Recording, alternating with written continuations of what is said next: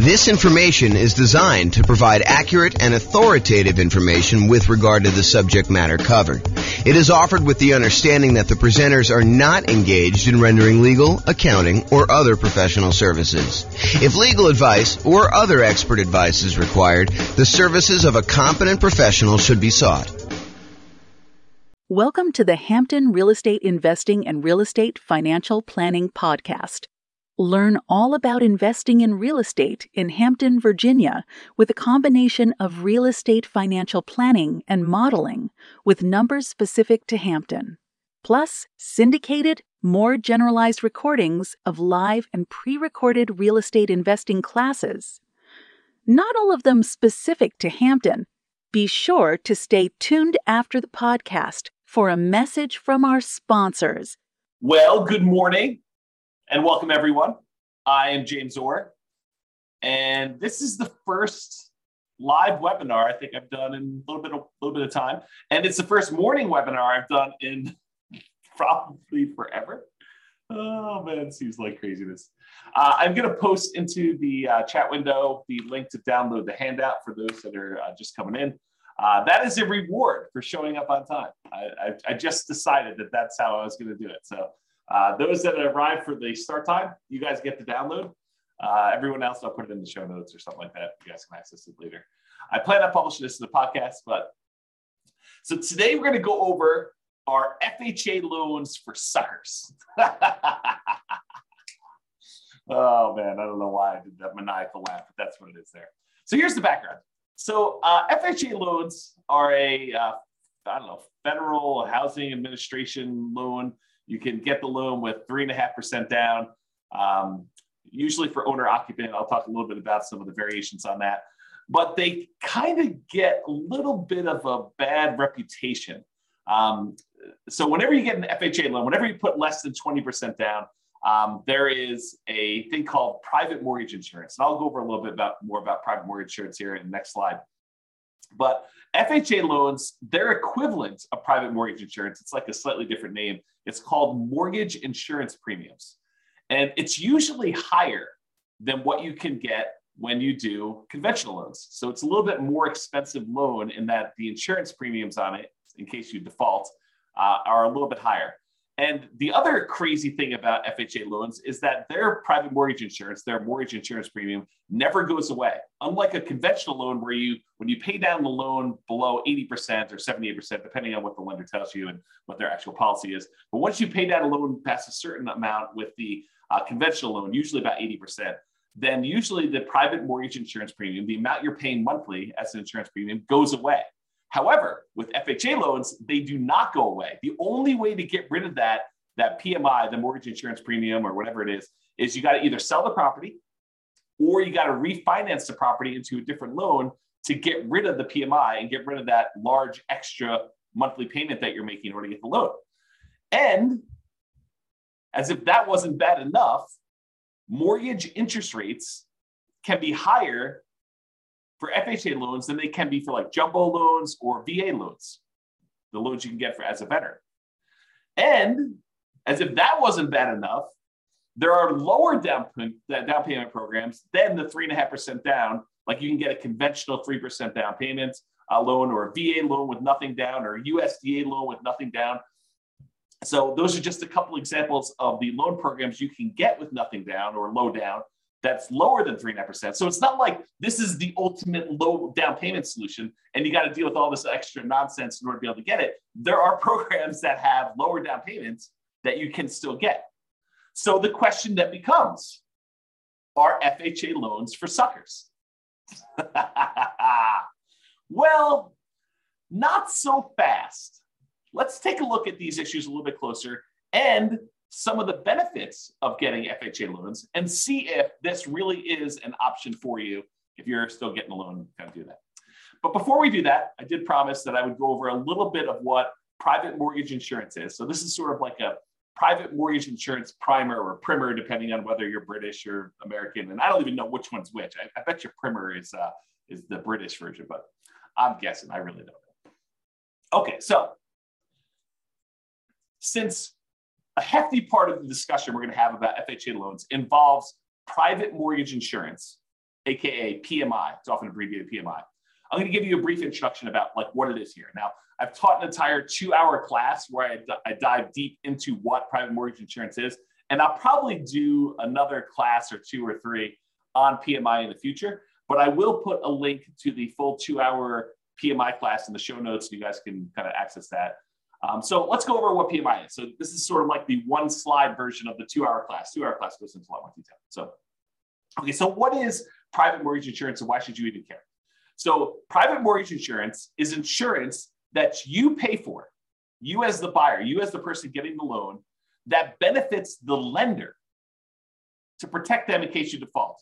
So the basic idea is this. The lender says, hey, look, I would really like to give you a loan, and I really want you to put 20% down. And you say, thank you very much, but I don't have 20% down. Or thank you very much, but I'm not really interested in putting 20% down. So they say, okay, I'll tell you what we're going to do. I don't really want to give you this loan unless you put 20% down, where I'm protected in case you default. If you get this loan from me and you decide not to pay, or you end up not being able to pay or something like that, and I have to foreclose on you, I don't want to have to come out of pocket in order to pay for, these losses I might have when I go to sell the property. So really what I want to do is I want to be protected. And I think I'm well protected if I have a 20% cushion. If you put 20% down, I could sell the property, get out of it probably with a little bit of profit maybe, or maybe just break even when I factor in all the time it's going to take of you not making payments for whatever time it is, and foreclosing on you and hiring attorneys and maybe having to go in there and fix up the property and holding the property and all that other nonsense. I feel pretty well protected if you put 20% down. But you tell me you don't want to put 20% down. So I'll tell you what I'm going to do. If you're willing to insure me that I will not lose money on this deal, and by insure me, I want you to hire a third-party company, someone else, not you or me. I want you to hire someone else such that if you default and I have to foreclose on you and I have to get the property back, and I can't sell this thing and get my money back with the 3.5% that down payment that you made, or whatever down payment is, then I want the third party to come in and make me whole, or at least pay me a good amount of what I lost back, right? That's what the insurance is. So you, as the borrower, are paying a third-party company, the private mortgage insurance company, in order to protect the lender in case you default. Now, this can often be paid upfront. You could say, and Mr. Insurance Provider, I want to pay you $5,000, and the $5,000 is a one-time premium that if I default during the entire life of the loan, you will make the lender whole, or up to a certain point. They'll help recover some of the losses. Or Mr. Insurance Company, I want to pay you monthly until maybe some point in the future where there's enough equity where there's no reason to pay you anymore. So maybe it's a monthly payment for, 5 years, 10 years, however long it takes you to get below 80% loan to value or 78% loan to value or something like that. Or it could be both. You could pay an upfront fee and you could pay a monthly fee. Those are really the 3 options for paying this kind of private mortgage insurance. So how much is the private mortgage insurance? Well, there are lots of factors that determine the rate. And I go over a lot of these in the PMI class, the full 2-hour class, which I'm not doing now. Except with FHA loans, they're usually standardized for everyone. So there's no if you have better credit, you get a lower rate, or if you have 2 people on the loan, you get a better rate. Those are some examples of how they vary. But with FHA loans, it doesn't matter. They're usually standardized for everyone, but can vary depending on the term of the loan you choose and the amount you put down. So the PMI, the equivalent of PMI, it's actually mortgage insurance premium, MIP. So if I say PMI and I'm talking about the FHA loan, it really is MIP, but they're the same mechanically. They work the same there. So with this FHA loan, it can vary depending on the term of the loan. If you do a 30-year loan versus a 15-year loan, for example, and the amount you put down. So 3.5% is the minimum you can typically put down with FHA, excluding this whole down payment assistance thing, which is often coupled in with FHA.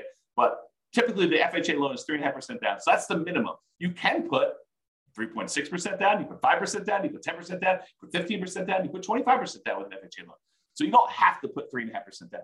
But if you choose to put 3.5% down, then it has one type of insurance premium. If you choose to put 15% down, it's a very different insurance premium. Okay, so they can vary. but it doesn't vary based on like your credit score or anything like that with FHA. So when do you typically need to pay it? Well, as I talked about earlier, it's less when you have less than 20% down is typically when the lender says to you, hey, I would really like to make you a loan, but I require that you put 20% down. If you don't put 20% down, then I want you to get this third party involved, this insurance company that will protect me, and you're going to pay for it because I really want 20% down, but you're telling me I don't want to put 20% down. So you say, okay, you have to pay for this insurance premium to protect me in case you default. And there are some exceptions to when you typically need to pay private mortgage insurance in general, not specific to FHA. One exception is the VA loan. So the VA loan is a loan for veterans. If you are a veteran, we just had Veterans Day. I think it was that Friday. That's last week, right? I think it was last week. Someone let me know in the chat. That'd be awesome. Or maybe I'm losing my mind, but I thought it was Veterans Day last week. So anyway, if you're a veteran, thank you for your service. And you get to do a nothing down loan program that does not require PMI. But it sort of does require PMI because there's what's called an upfront funding fee that is charged by the Veterans Administrator. Yeah, November 11th was VA. So thank you, Joanne. So the upfront funding fee that is required for a VA loan does essentially the same thing that PMI does. It is a fee that the VA charges in order to kind of administer the program and to guarantee the loan for the lenders making the loan. And if there's a loss, then VA comes in and kind of makes the lender whole. And so technically there's not PMI, but the funding fee sort of acts like PMI. And so when you hear people say, hey, look, is there PMI with VA loans? Well, no, but sort of, maybe a little bit, there's that funding fee up front. So that's one example. And the USDA is another nothing down loan program, but I think they do have PMI. You should check with your lender for that. All right, so we talked about these three ways that you can sort of pay for it upfront, monthly, or both. Now there are three choices as to how to pay it. So you can do it monthly. You can go to the insurance company and say, look, I want to pay you a certain fee monthly in order to have this insurance that protects the lender in case I default. Or you could go and say, I want to pay this one-time upfront fee. But there's this third option, which is lender paid PMI. Well, how does that work? Lender paid PMI. It's not like you're going to go and pay monthly. It's not like you're going to go and pay this big upfront fee. What you do is you go to the lender and you say, look, normally you would offer me a loan at 7%. 7%. 7%. That's crazy. It still shocks me to say. 7%. So you're going to go and get a loan for 7%. If I wanted to pay you extra money, I could buy down my interest rate, right? Like I can go and say, here, how about an extra $5,000 and you give me a loan at 6.875? Lender says, sure, I'll do that for a certain amount of money. And it varies depending on the loan program and the time and all that other stuff. So I give you a certain amount of money. And now the lender voluntarily says, instead of giving you 7%, I will give you 6.875% if you give me whatever it is, $5,000. Lender says, I will do that. And so you say to the lender, well, how about we do it the other way? How about instead of me coming to the closing with some of these extra closing costs and everything, how about you cover the closing costs or you give me a little bit of money to cover the closing costs and I will voluntarily take 7.125, a slightly higher interest rate. So instead of buying down the rate, you say to the lender, I will actually voluntarily pay a little bit more to get a higher rate and you cover some of my closing costs. You give me like a credit. This is the way to think about it. Well, if you think about that, if the lender gives you a credit, if you're willing to take a higher interest rate, couldn't you tell the lender, hey, listen, I'll take a higher interest rate if you pay this third-party private mortgage insurance person this fee in order to do the loan? And the lender says, yeah, that'll work for me. So I'll tell you what, normally it'd be 7%, that's just arbitrary number, 7% for the loan. But if you pay 7.25%, I will go ahead and give you a credit big enough to be able to pay this lender paid, this upfront mortgage insurance, and we'll call it lender paid PMI. Now, I don't know if the lenders would describe it as this, but mechanically, that's pretty much what's going on, right? I mean, you're basically voluntarily taking a higher interest rate, and they're getting a credit back, and the lenders basically saying, okay, we'll use that to cover PMI. So we call that lender paid PMI. So you can either do it monthly, directly to the PMI provider, the PMI private mortgage insurance company, or you could do it one-time lump sum upfront fee, or you could do this lender paid PMI, which is sort of like the lender saying, okay, I'll take this thing and I'll do that. Now, in the PMI class, I go through like, pros and cons of each. And in fact, I probably should do a full new class on that. Like, what's the pros and cons of doing one versus the other? But this is sort of a class on FHA loans specifically, and we're not going to go into that. But I should do that class. Note to self. Okay, so what's wacky about the FHA loan? We kind of talked about this in general. But for FHA loans, there is both a one-time upfront payment, and in addition, there is an ongoing monthly premium payment. Whoa. So if I go get like a conventional loan, it's usually like one or the other. And by the way, there's probably some insurance company out there that will take a slightly lower upfront with a slightly lower monthly and do like a hybrid approach. It's possible that those exist. I don't know. I'm not like an expert at PMI, right? It's not like I'm the lenders or the insurance companies doing this. But there probably are some that do that. But with FHA, it's required. You have to do the upfront payment, which they call upfront mortgage insurance premium. Kind of checks out. And the monthly private mortgage insurance premium, which they call mortgage insurance premium, or MIP for short. Okay. So you have both. The upfront mortgage insurance premium is usually, and it can vary a little bit, I think, 1.75% of the loan amount. You're like, well, if I have to put 3.5% down and this 1.75, it's not really 3.5% anymore, right? It's like 3.5 plus 1.75, which if my math is right, is like 5.25 or something like that. So it's not that way. But wait, you can actually finance that. And so instead of having to come up with this 5.25% down instead of the 3.5, you could say, I'll do the 3.5%, but we'll add this 1.75% onto the loan amount so I can finance it. Okay, well, that's interesting. It's bad in some ways that I got to pay this upfront fee, and it's not the lowest fee I've ever seen, right? It's not super, super cheap to do this. And I can finance it. Okay. And the monthly part of this payment, because you have to do both with FHA, the monthly part is usually 0.85% of the loan balance. 0.85% of the loan balance. So it's almost like getting a 0.85% higher interest rate. So if you were getting a 7% loan, when you factor in what the PMI part of it would be, it's almost like getting a 7.85% interest rate. Whoa, that's much higher than I would have expected. And realize this was 0.85 back when interest rates were 3. So before you were going from 3 to now almost 4% when you have 3.875. Or 3.85, right? It increased by almost a third back then. Now it's like, well, you're at 7. It increases by 0.85, which is almost a 7.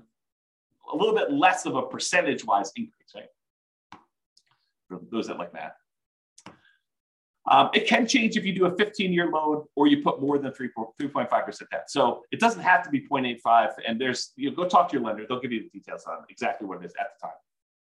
But it's this idea that it's usually upfront and monthly for the FHA. So you're like, that kind of sucks. So our FHA loans kind of for suckers. I don't know. We'll see. Now, what I'm about to tell you are like some of the like requirements for getting an FHA loan. And I'll tell you, like, beware. I am not an expert on this. Your lender may come to you and say, yeah, that was true back in November of 2022, but not true today.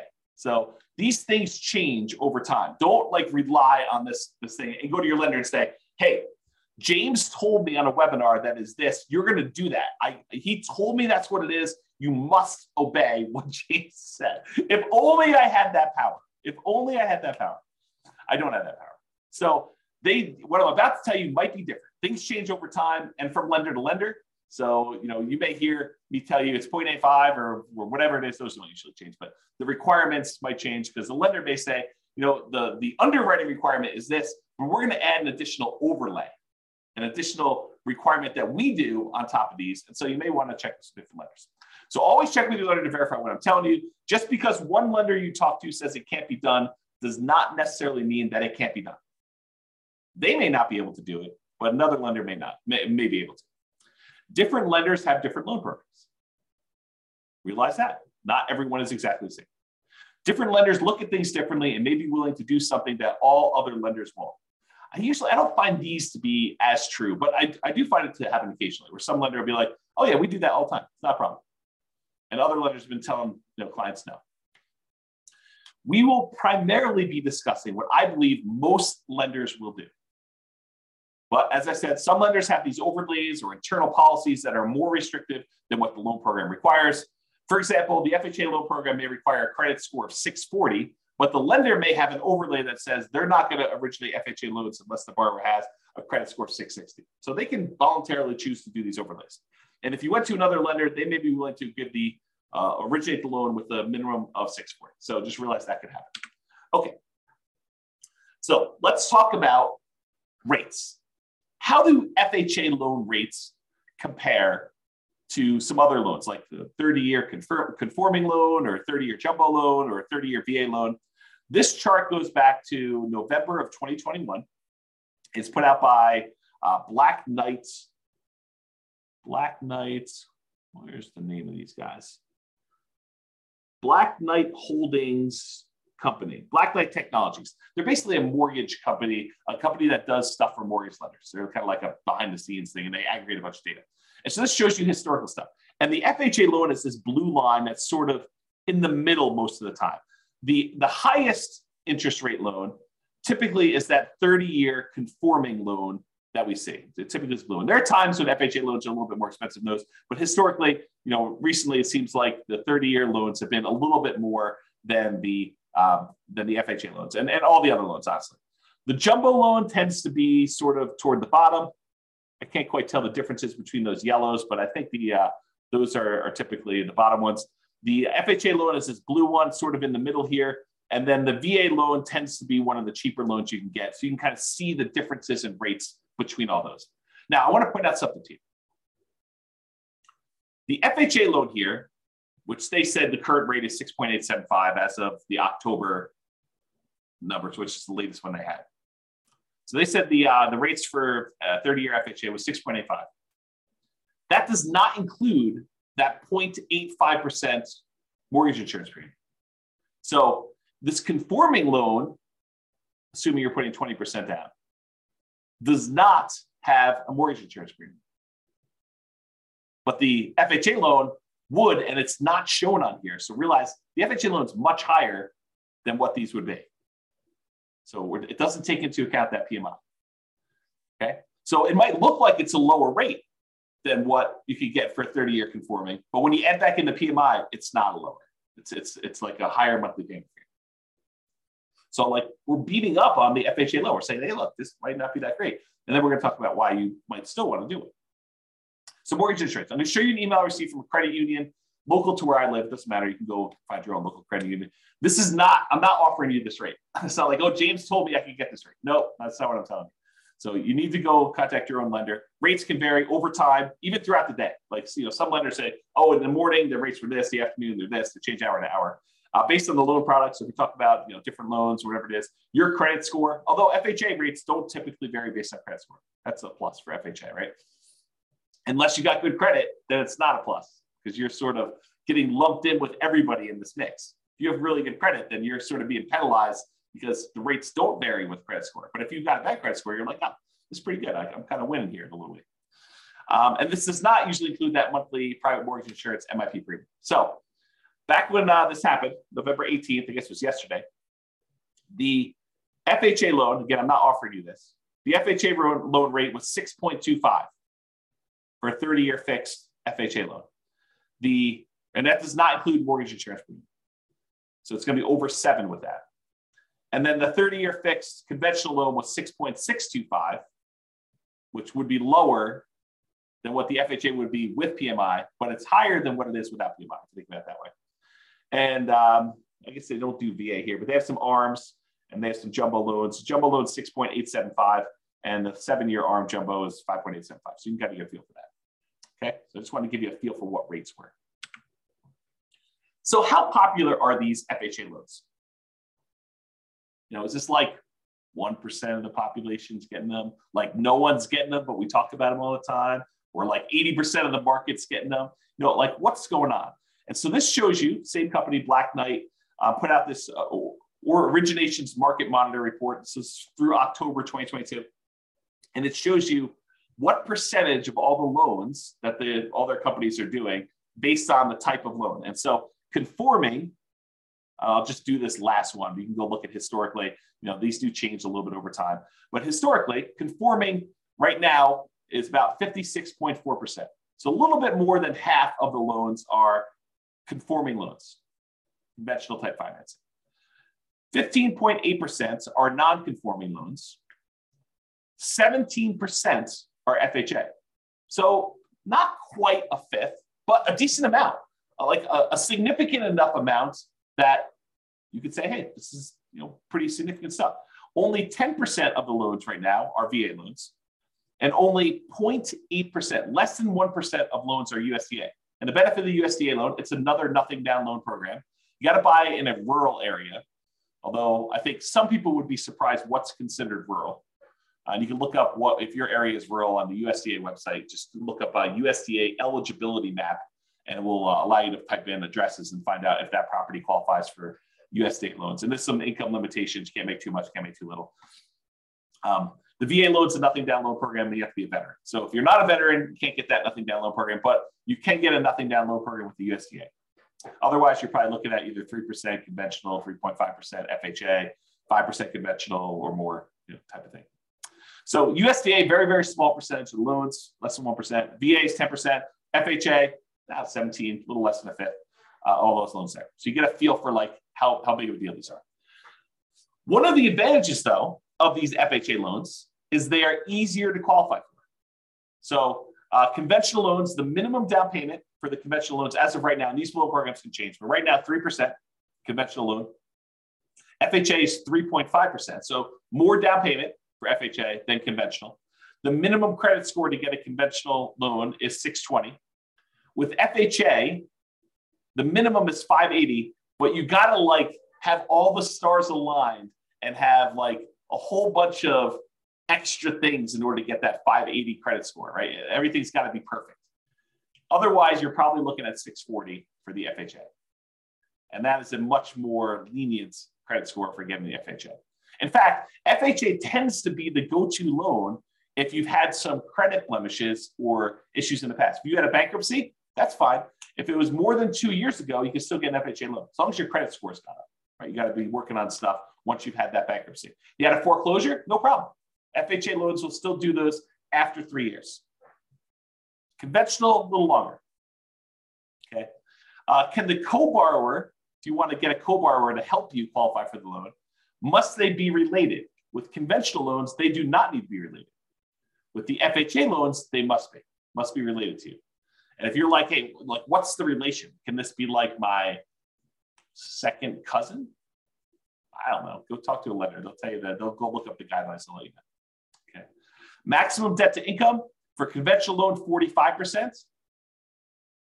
So relatively standard. For FHA, you can go all the way up to 57% debt to income. So this is a higher risk loan for the lender, right? Because they're willing to accept people that have had bankruptcies relatively recently, within 2 years, more than 2 years rather.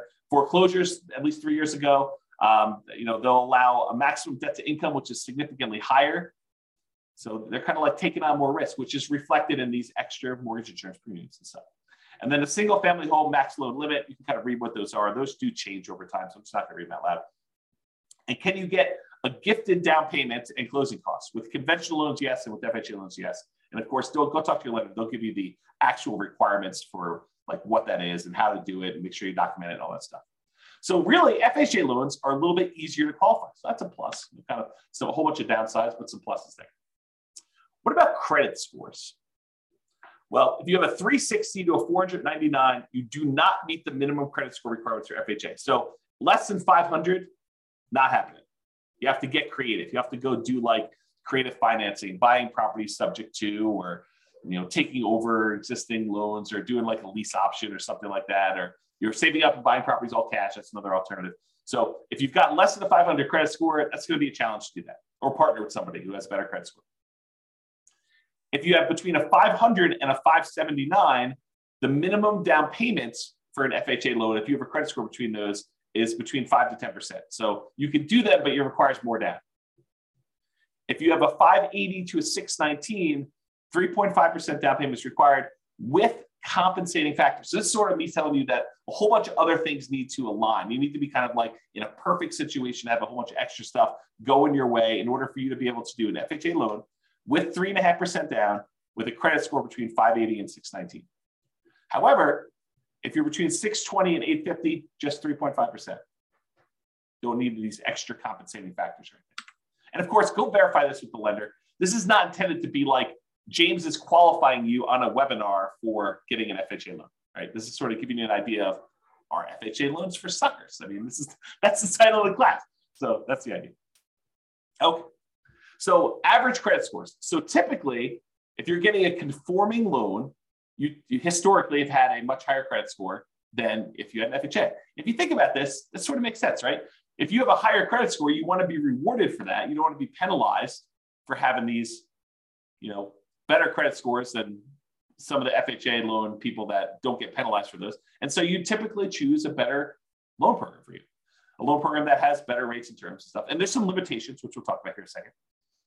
For VA loans, they're sort of in between.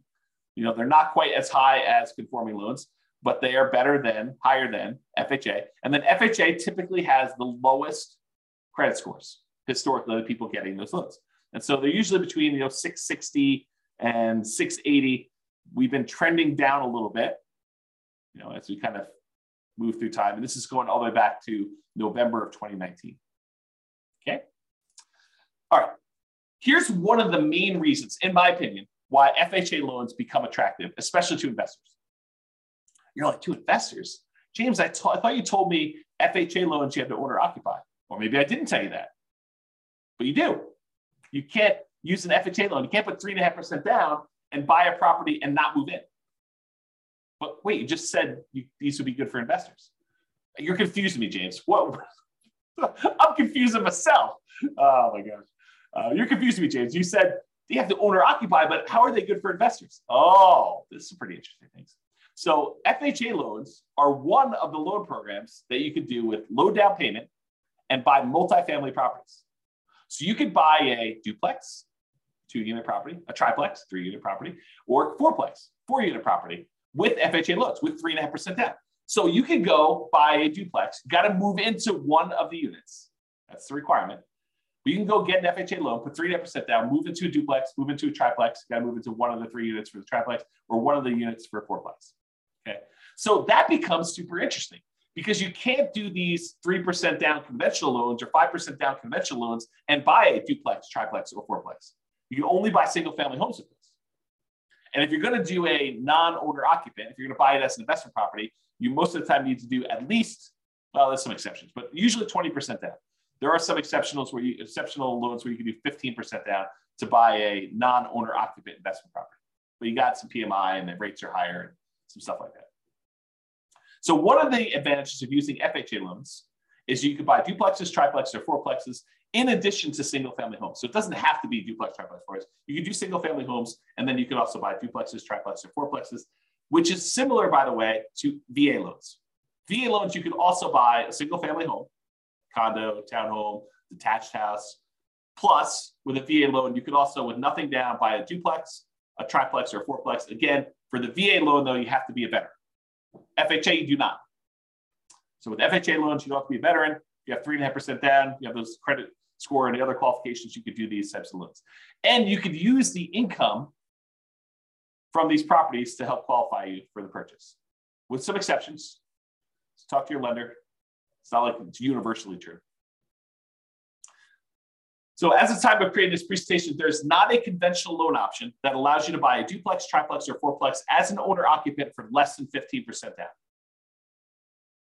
And there's only one for a duplex for 15%. So if you have 15%, you can buy a duplex and owner-occupy one of the units. But that's the best, lowest down payment you can do if you're doing conventional. But that's one of the reasons why this FHA one's so interesting. So to buy a triplex or a fourplex as an owner-occupant, where you move into one of the units with conventional financing, you're looking at 20% down payment. To buy a duplex, triplex, or fourplex as an investment, where you don't move into one of the units, it's 25% down, unless you're doing FHA. FHA allows you to move in and do 3.5% down. It won't allow you to do any where you do not move in. So FHA is not a loan product for you doing non-owner occupant financing. But what if you're buying these single family homes, right? Remember we talked about FHA loans? Like, hey, I want to do this FHA loan. I want to buy a single family home. Can you buy a single family home and use it as an investment? Well, you got to live there for at least a year. And this becomes that nomad strategy where you buy a property, you move in, you get owner occupant financing, you get owner occupant down payments, you move in, you live there for a year. Then after a year, you can move out, keep that past property as a rental, convert it to a rental property, and buy your next property. Then you could repeat this process. You could buy another property to move into, live there for a year, and then convert it to a rental. So you could, let's say you had 20% down. You could buy 4 properties with 5% down by doing this each one for a year over 4 years. Right? Put 5% down, move in, live there for a year, convert that one to a rental, buy the next one 5% down, live there for a year, convert it to a rental. So over the course of 4 years, you could then buy 4 properties. Let's do that. All right. I've digressed enough. So being able to buy a duplex, triplex, or fourplex as an owner occupant with as little as 3.5%, that's amazing. So maybe not so much a loan for suckers, right? It does have some funky stuff, higher PMI, a little higher down payment than some other loans you can get. But, it does allow you this kind of magical thing with these multifamily properties. Maybe it's not a sucker's loan. Interesting. Interesting, right? However, PMI lasts forever. If you get that conventional loan, not an FHA loan, the conventional loans, and you put less than 20% down, you'd be required to pay that private mortgage insurance until you got 20% equity. You contact the lender, you ask them to drop it off. A lot of times they'll do that. Sometimes you have to pay for an appraisal. However, that's not the case with FHA loans. If you do an FHA loan, 3.5% down, the monthly mortgage insurance premium, MIP, never goes away. Even when you pay down the loan, you're about to make your last payment. You owe $2,000 left on the loan. That's the end of it. You have like 99% equity. You're still making a mortgage insurance premium at that point, protecting the lender in case you default. You'd be silly to default. You own whatever it is, $400,000 property. You owe $2,000 on it. Are you going to default? Man, I hope not. I hope you would do whatever you could in order to get that $2,000 to save yourself from losing that property to foreclosure. But you're still paying a mortgage insurance premium to protect the lender if you don't do that. So Joanne's got a question. She says, I'd like to ask a question if I may. We'll see how it goes. And by the way, this is dangerous because I read the questions out loud before I tell you if I can even answer it. If I have a conventional loan, will the bank let me know that I don't have to pay PMI anymore once I meet the requirements when the PMI goes away? No. You're going to have to figure that out on your own and contact your lender and say, hey, look, I think I've got more than 20% equity and do that. The only time PMI would drop off automatically is when you paid down enough on the loan from the original loan balance and the original property value that it would be 20% equity. So they do a calculation. They say, look, when you got this property, it was whatever it's $400,000, and you had 10% of equity in the property. They will do a calculation when you get your loan. They'll say, okay, based on just making regular mortgage payments for the next X number of years, when will you have 22% of equity? And they'll say, okay, at that point, we're going to automatically drop PMI off. But a lot of times property values have gone up while you've owned the property and you paid down a loan a little bit. And so you've created 20% of equity. And at that point, with some lenders, most lenders, you can contact them and say, look, I think I have more than 20% of equity. I'd like to have PMI removed. And a lot of times you have to contact them and sometimes pay an appraisal fee in order to verify the value and stuff like that. So there you go. Awesome. Mortgage is going to be paid off in 8 months. Woo! That's awesome. Congratulations. That's cool. Okay. So that PMI, get back to FHA stuff. So that PMI, the mortgage insurance premium, MIP, monthly payment that you have for mortgage insurance with FHA loans, that does not ever go away, which is crazy. So how do you get rid of it? You got to sell the property. Probably don't want to do it. Well, maybe you do. Probably should do a class on that. Probably should do a class on when to sell a property. Do some calculations of what return you're getting. Yeah, I got to do a class on that. Anyway, so you get to the point, though, you got to either sell the property to get rid of it, or you got to refinance and get into a different loan that no longer has PMI. Because now you've got 20% of equity or more. And so you go do that and you refinance into another owner occupant loan if you're still living there, or a non-owner occupant loan, investment property loan if you're not living there. You can do that. If you happen to do an FHA loan where instead of putting 3.5% down, you put more than 10% down, the mortgage insurance premium does go away after 11 years. So if the mortgage insurance premium not going away is an issue with 3.5% down, anything less than 10%, honestly. If you put more than 10% down, then MIP does go away after 11 years. So something to be considered, something to consider.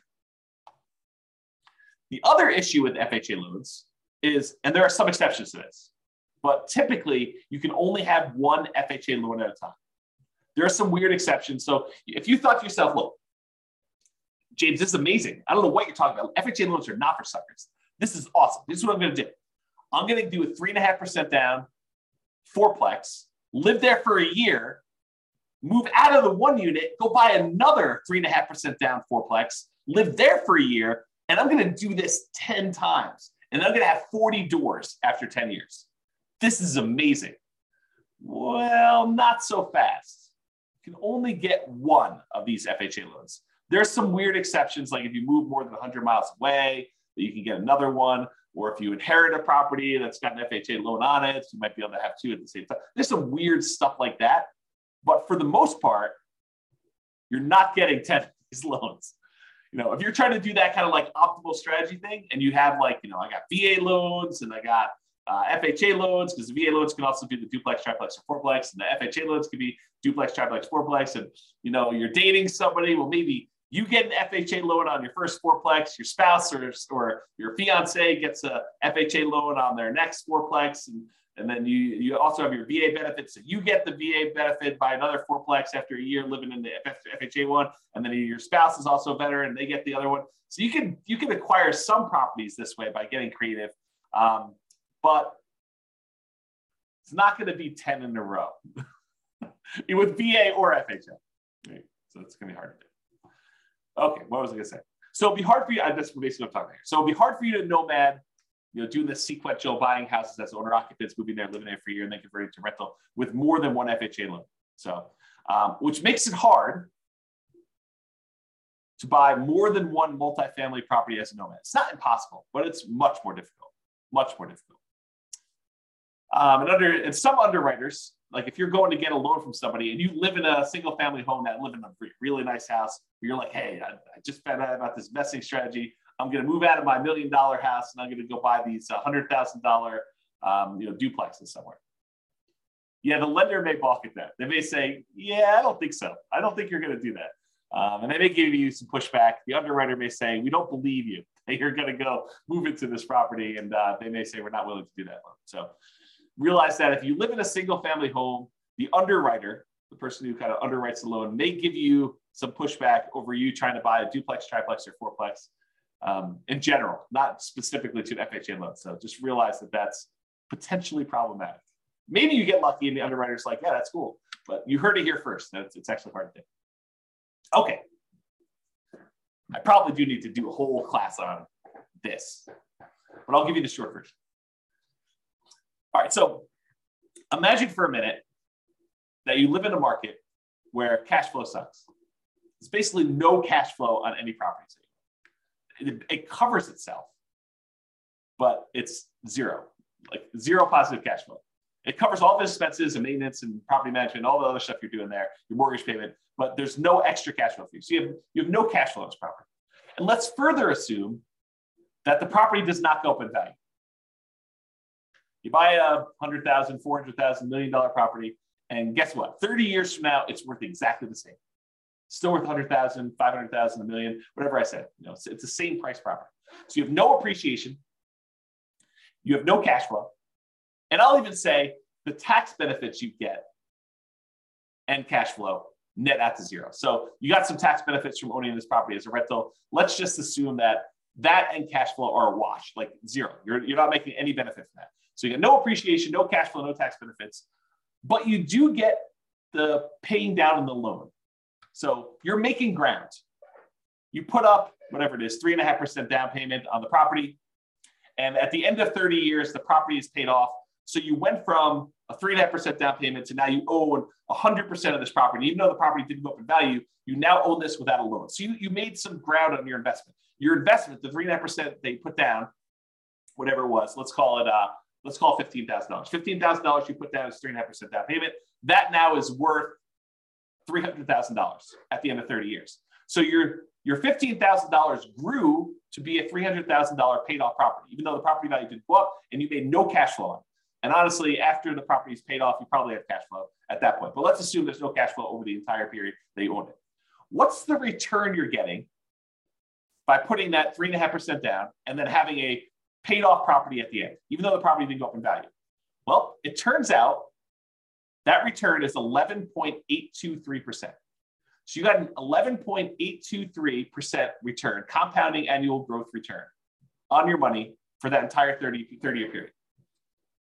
Well, that's interesting. What kind of returns might you get in the stock market? I don't know.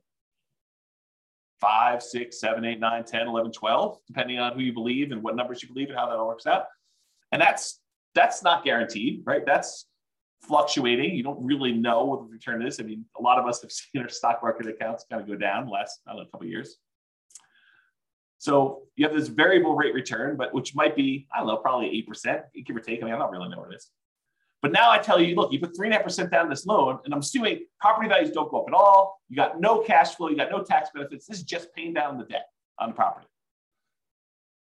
You get 11.8% return by getting this FHA loan. Well, that doesn't seem like a sucker's deal. You're getting 11, almost 12% return on your money by doing this FHA loan, by having a paid off property. Well, that's pretty cool. What if you put 5% down? You did a conventional loan. You put 5% of the property value down, and at the end of 30 years, you have a paid off property. That's 10.5% return. So FHA loan, because you put less down and you still have the same paid off property at the end, the same value of the property at the end, that's paid off. It's a little bit better return. So 10.5% if you put 5% down. If you put 20% down, it's only a 5.511% return, about 5.5%. And if you put 25% down, it's about 4.7. So the more you put down, the lower your return is on that down payment as it grows to a paid off property. So an FHA loan with a relatively low amount down is 11.8%. When did an 11.8% return on your money become a bad deal? When did that happen? I didn't get the memo. If you only put 3% down, you got a conventional loan with 3% down, that's 12.399. So if you really factor in that you probably have some appreciation, property values probably went up over 30 years. It's my guess. It could be that you don't have property values go up, but they probably did. And you probably had some tax benefits for 27.5 years. If you're renting out the property, you get that depreciation benefit. And you probably had a little bit of cash flow. I mean, maybe not up front, maybe it's negative up front, but over time as rents sort of creep up and your mortgage payment's fixed and your rents kind of creep up a little bit, maybe you go from having negative cash flow, depending on your market, to maybe you have some positive cash flow. And as it gets further and further out, maybe you have more and more positive cash flow. So maybe you do have some cash flow, but as a baseline, get that 11.8% return. Not bad, right? Not a bad thing at all. So in conclusion, that's where I wrap things up. Here are some of the downsides to doing FHA loans. They have higher private mortgage insurance. It's typically higher than what you can get if you got conventional loans. There are lower than 3.5% down payment options available with other loan products. There's like nothing down USDA, nothing down VA, 3% down conventional. There's probably some other local loan products you have. So there are lower down payment products available. So it's not the lowest down payment loan product. They have both the upfront mortgage insurance premium and that ongoing monthly mortgage insurance premium. And you don't get any benefit for having higher credit scores that will lower your PMI. So in those ways, it's kind of sucky, right? I mean, you got upfront, you got monthly, and it doesn't go away. And I didn't say it doesn't go away, but your credit score doesn't impact it. It's not like it gets better if you got better credit. And that private mortgage insurance lasts for the life of the loan, doesn't go away once you get to 20% equity. And sometimes there's a higher, what I call effective interest rate. We take the interest rate and you add in that monthly PMI. It's higher in most cases, I would say. And you can typically only have one FHA loan at a time. There's some exceptions, but typically you can only have one. And to top that all off, you have to move into the property. Even if you're buying a duplex, triplex, or fourplex, you got to move in. So those are kind of the downsides, the cons of getting FHA financing. But what are the pros? Well, you can buy multifamily properties, duplexes, triplex, fourplex. You also buy single family homes, but you can buy those with 3.5% down. Well, that's pretty good. Being able to buy a investment property, duplex, triplex, or fourplex with 3.5% down, maybe over time, the income from the other 3 units, if you buy a fourplex, can help offset or completely eliminate the amount you're paying yourself. That'd be ideal. I think this is a huge plus for like nomads who are buying that property, moving in for a year, and then buying the next one, or house hackers who are kind of like renting out part of their property. You can get these FHA loans with lower credit scores than conventional. You can have higher debt to income. So if you've got a high debt to income ratio, these will allow you to qualify for these. It's also easier to get with a recent bankruptcy or foreclosure. I think it's 2 years for bankruptcy and 3 years for foreclosure. It has to be that long away from when you did it. And this is often the loan combined with down payment assistance programs. So a lot of times if you have down payment assistance in your local market, they're combined with FHA loans in order to do this. So for those reasons, there's some pros. So I don't know. What do you think? The question is, are FHA loans for suckers? Definitely has some downsides, definitely has some upsides. What do you all think?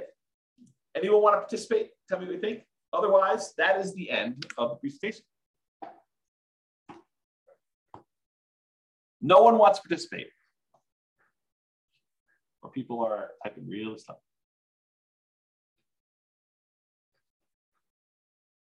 Yeah, James says upside when you're buying multiple properties. Yeah, could be. For acquiring the multifamily properties. Yeah, could be a little plus. And you can refinance out of the loan. Sure. Yep, you can go buy one, do that, then refinance out. The tricky part about refinancing out would be trying to qualify if you've moved into a single family home in between. But yeah, sure, you could do, if you wanted to like move into a fourplex, live there until you have enough equity to refinance out of the loan and then use your FHA benefit again in order to buy your next fourplex, sure, you can do something like that. Yeah, Tony says in our marketplace, there's a limit on the FHA loan limit, and it's hard to buy a fourplex with that loan limit. Sure, absolutely true. And so you got to look at your market or be willing to buy, I don't know, lower priced, which sort of implies lower quality product. James says, I've seen exceptions, life-changing event or distance from current home. Yep, absolutely. And I think I mentioned this, that there are exceptions to being able to have more than one. Absolutely. Go talk to a lender about those. But I think for most people, you shouldn't plan on this, right? You shouldn't say, hey, my loan plan is to have 3 life-changing events. Maybe not plan that. Exactly. Laughing out loud. Exactly. But, if it happens, yeah, absolutely. It gives you an opportunity. You get transferred for your job and you're going to move into another city. Well, then you can start over and do another FHA loan there and keep the other one in the other market where you live or something like that. Yeah, if those things happen, great. If you're planning on those things happening, kind of weird there. Helen says, can you get an FHA loan if you already have a house you bought cash or even if you have a mortgage? Yep, sure can. Sure can. You can get an FHA loan when you have another mortgage on something else or if you have other things. Tony says, I was able to remove PMI on, I won't say the name of the neighborhood property, and I won't say the city, could be removed too, but there is a 2-year seasoning time frame. So he's talking about how he bought a property and we saw fantastic appreciation and a little bit of debt pay down during that time. And he almost very, very quickly had enough so that he could get rid of PMI. But they said, hey, look, there's a minimum amount of time you had to wait for this PMI. We won't remove it with less than 2 years. So I think that's what he's trying to say in those things. Joanne says, thank you for this webinar. I had no idea I had no idea who you were. Listen to the podcast. Oh my gosh. I guess that's funny to me because I know myself. I'm like, I know who I am, but I guess other people don't know who I am. Oh boy, that's awesome. Well, I'm glad you're going to listen to the podcast, John. Thank you very much. I appreciate that. Just discovered us for the first time. That's great. Helen says, FHA possible if you have a business and not a job, so you only have rental income. Again, you want to talk to a lender. But my understanding is that if you have tax returns and you can prove that you can qualify for the loan, they will allow you to do it. But again, talk to the lender. And I would talk to, if one lender tells you no, I would talk to like at least a couple more to make sure that they're not just, choosing not to do those loans and telling you that they can't do them when, another lender can. But I don't know. I'm not a lender. I don't know all the underwriting guidelines. They're available. They're posted online. It's a government-backed loan product. So you can go look it up if you want to. Or the easier route is pick up the phone and call a lender and say, hey, here's my situation. Can I get an FHA loan? And they'll do it for you. So. Cool. All right, guys. Well, I appreciate it. Hope you enjoyed the webinar. Hope you enjoyed this, our FHA Loans for Suckers. Insert maniacal laugh here. So that's all I got for you. I will talk to you all soon. Be on the lookout. I probably will do some more webinars. So I'll probably do some more of these in the future. Oh, Carlos, buddy. Good to see you. Yeah, you're welcome, Tony. It was amazing. That's great. You're welcome, James. Very good webinar. I appreciate that. Yeah, you are very welcome, Helen. Who said they don't know who you are? You're terrific. I appreciate that. That's really cool. Yeah, have a great Thanksgiving to all. I appreciate that. You're welcome, Ben. Have a good weekend to you as well. Good to see you all. I will talk to you all soon. Bye-bye for now. End of the webinar. With home prices up, mortgage interest rates up, and rents up, but not quite enough to counteract the higher prices and interest rates. Cash flow on rental properties in Hampton is harder than ever. Book a call with the Real Estate Financial Planner to apply our proprietary 88 strategies to improve cash flow on your rentals. See the show notes for a link to schedule your call and improve your cash flow today. If you're a real estate agent, lender, or professional in Hampton that wants to help our real estate investor listeners, consider reaching out to learn about collaboration opportunities with this podcast. We'd love to add more value to our listeners by having you assist our investors buy, sell, and finance their real estate investments. See the show notes to schedule a call to discuss collaboration opportunities.